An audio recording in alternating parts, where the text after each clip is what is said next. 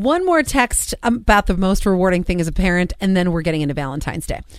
Potty training 100% says 2648. That's the most rewarding thing, above watching your kid walk for the first time. It's true. Yeah. That lasts such a... Like, the thrill is so quick because they get pretty stable pretty quick. Whoever said watching your kid walk for the first time, you're one of those people that lies when somebody's like, oh, would you like to take a quick survey?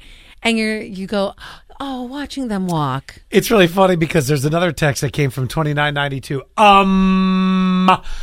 I tell people not to teach their kids to walk. Life gets harder after that point. Potty training wins. Now let's move on to Valentine's Day. It is less than a month from now, and there's two things that are hitting the market for V-Day. Reese's has a new line of mini peanut butter cups for Valentine's Day. Because you don't want to make your woman fat. With a, oh my gosh, with a... That's what Reese's was thinking. Why would it? No, sometimes you just need a little sweetness. And it's got this pink cream on top. I'm dying to try it. Did you ever try the green one at Halloween? No. Oh, it was good. It was really good. But it's, if you're more adventurous, I think.